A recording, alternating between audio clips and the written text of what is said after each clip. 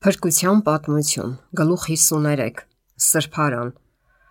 Սուրբ գրքի այն տողերը, որ առավել քան մյուսները հանդիսացել են գալստական հավատի հիմնասյունը, հայտարարում են. մինչև 2300 իրիկուն եւ առավոտ, հետո Սրբարանը պիտի մաքրվի։ Այս բառերը հարազատ են եղել բոլոր նրանց, ովքեր հավատացել են Տիրոջ մոտալուտ գալստյանը։ Հազարավոր մարդկանց շուրթերով այս մարգարեությունը հրճվանքով կրկնվեց որպես հավատի նշանաբան։ Բոլորը զգացել են, որ այդ դեպքերի իրականացման հետ են կապված իրենց ամենանվիրական սպասումներն ու ամենավառ հույսերը։ Ըստ հաշվարկների, այս մարգարեական օրերի ժամանակը լրանում էր 1844 թվականի աշնանը։ Մնացած քրիստոնյա աշխարհի նման գալստականներն էլ այն ժամանակ կարծում էին, թե երկիրը կամ նրա մի մասը Սրբարանն է,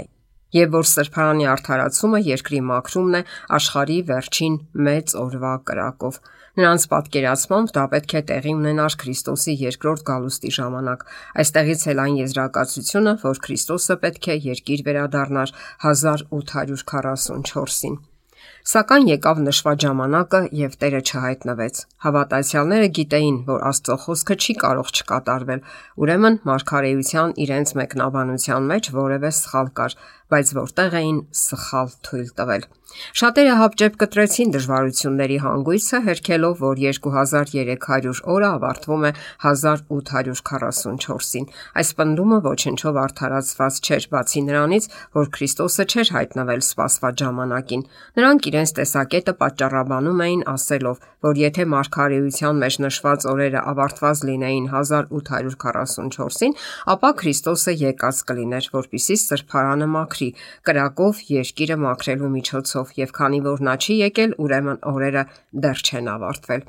Թեև գալստականների զգալի մասը հրաժարվեց մարգարեական ժամանակների նախորդ հաշվարկից եւ հետեւաբար մերժեց դրանց վրա հիմնված շարժումը, կային մարդիկ, որ չէին ցանկանում հրաժարվել այն հավատի կետերից, որոնք հաստատված էին Սուրբ գրքով եւ Աստծո հոգու հատուկ վկայությամբ։ Նրանք համոզված էին, որ Սուրբ գրքի մեկնության ճիշտ սկզբունքներ են որդեգրել եւ իրենց պարտքն է ամուր կարճած մնալ արդեն հայտնաբերված ճշմարտություններին եւ նույն սկզբունքով շարունակել Աստվածաշնչի ուսումնասիրությունը։ Ջերմեռան դաղոթքներով նրանք վերանայեցին իրենց դիրքը եւ շարունակեցին Աստվածաշունչն ուսումնասիրել իրենց սխալը հայտնաբերելու համար։ Մարգարեական ժամանակների իրենց հաշվարկների մեջ ոչ մի սխալ բան չգտնելով, նրանք սկսեցին ավելի խորն ուսումնասիրել Սրբարանի թեման։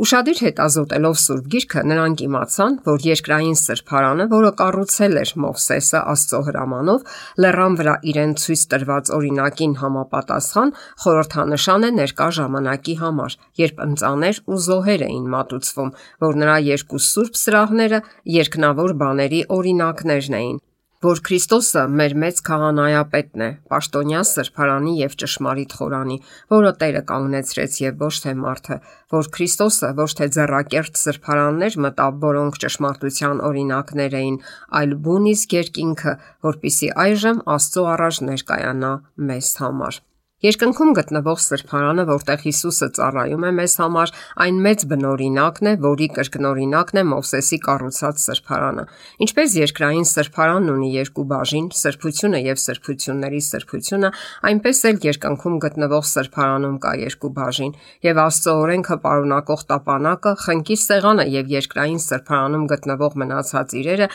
նույնպես իրենց բնօրինակներն ունեն վերին Սրբարանում։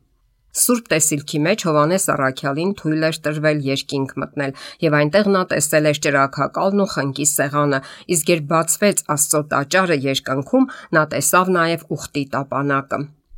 Նրանք, ովքեր ճշմարտությունն էին փնտրում, երկնային Սրբարանի գոյության անհերքելի ապացույցներ գտան։ Մովսեսը երկրային Սրբարանը կառուցել էր իրեն ցույց տրված օրինակի նմանությամբ։ Պողոսը հայտարարել էր, որ այդ օրինակը այն իսկական Սրբարանն է, որը երկնքում է։ Հովանեսը վկայում էր, որ այն տեսել է երկնքում։ 2300 օրվա ավարտից հետո 1844-ին արդեն բազմաթիվ դարեր երկրի վրա ոչ մի Սրբարան չկար, ուստի այդ հայտարարության մեջ պետք է որ խոսքը վերաբերեր երկնային Սրբարանին, երբ ասվում է. մինչև 2300 իրիկուն եւ առավոտ, հետո Սրբարանը պիտի մաքրվի։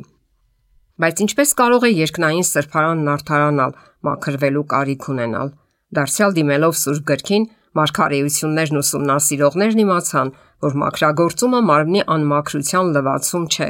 քանի որ այն պետք է կատարվեր արյան միջոցով, հետևաբար նշանակում է մեղքից մաքրվել։ Առաքյալը այսպես է ասում. «Արդ հարկավոր էր, որ երկնավոր բաների օրինակները այսպիսի բաներով մաքրվեին, իսկ բուն երկնավորները դրանցից ավելի լավ զոհերով»։ Այն մաքրագործման մասին ավելին իմանալու համար, որի վերաբերյալ խոսվում է մարգարեության մեջ, հարկավոր էր հասկանալ երկրային սրբարանի ծառայության իմաստը։ Սա կարելի է իմանալ միայն ծանոթանալով երկրային սրբարանում կատարվող ծառայությանը, քանի որ ըստ Պողոսի այնտեղ պաշտոնավարող քահանաները ծառայություն են մատուցում երկնային բաների օրինակով ու շուքով։ Ինչպես հնում մարդկանց մեղքի ընծայի արյունով փոխանցվում էին երկրային սրբարան, այնպես էլ մեր մեղքերը իրականում տեղափոխվում են երկնային սրբարան Քրիստոսի արյան միջոցով։ Եվ ինչպես երկրային սրբարանի խորհրդանշական մաքրումը իրականացվում էր մեղքերի հեռացումով, որոնցով այն պղծվել էր, այնպես էլ երկնային սրբարանի իրական մաքրումը պետք է իրականացվի այնտեղ գրառված մեղքերը հեռացնելու կամ ջնջելու միջոցով։ Ուստի հարկավոր է քննել գրառումների գիրքը, որոշելու, թե մեղքի ապաշխարության եւ Քրիստոսի հավատի միջոցով ով է արժանացել քավության օրհնությանը։ Ուստի սրբարանի մաքրագործումը պահանջում է քննական դատաստանի աշխատանք։ Այս գործը պետք է ավարտվի նախքան այն ժամանակը, երբ Քրիստոսը գա իր ժողովրդին փրկագնելու, քանի որ երբ նա գա, նրա վարձքը իր հետ կլինի, որպիսի յուրաքանչյուրին ըստ իր գործերի հատուցի։ Այսպիսով նրանք, ովքեր հետևում էին մարգարեական խոսքի զարգացող լույսին, հասկացան, որ 2300 օրվա ավարտին 1844 թվականին երկիր գալու փոխարեն Քրիստոսը մուտք է գործել երկնային սրբարանի սրբությունների սրբությունը Աստծո ներկայության մեջ, որպիսի կատարի քավության վերջնական աշխատանքը նախապատրաստվելով իր գալուստին։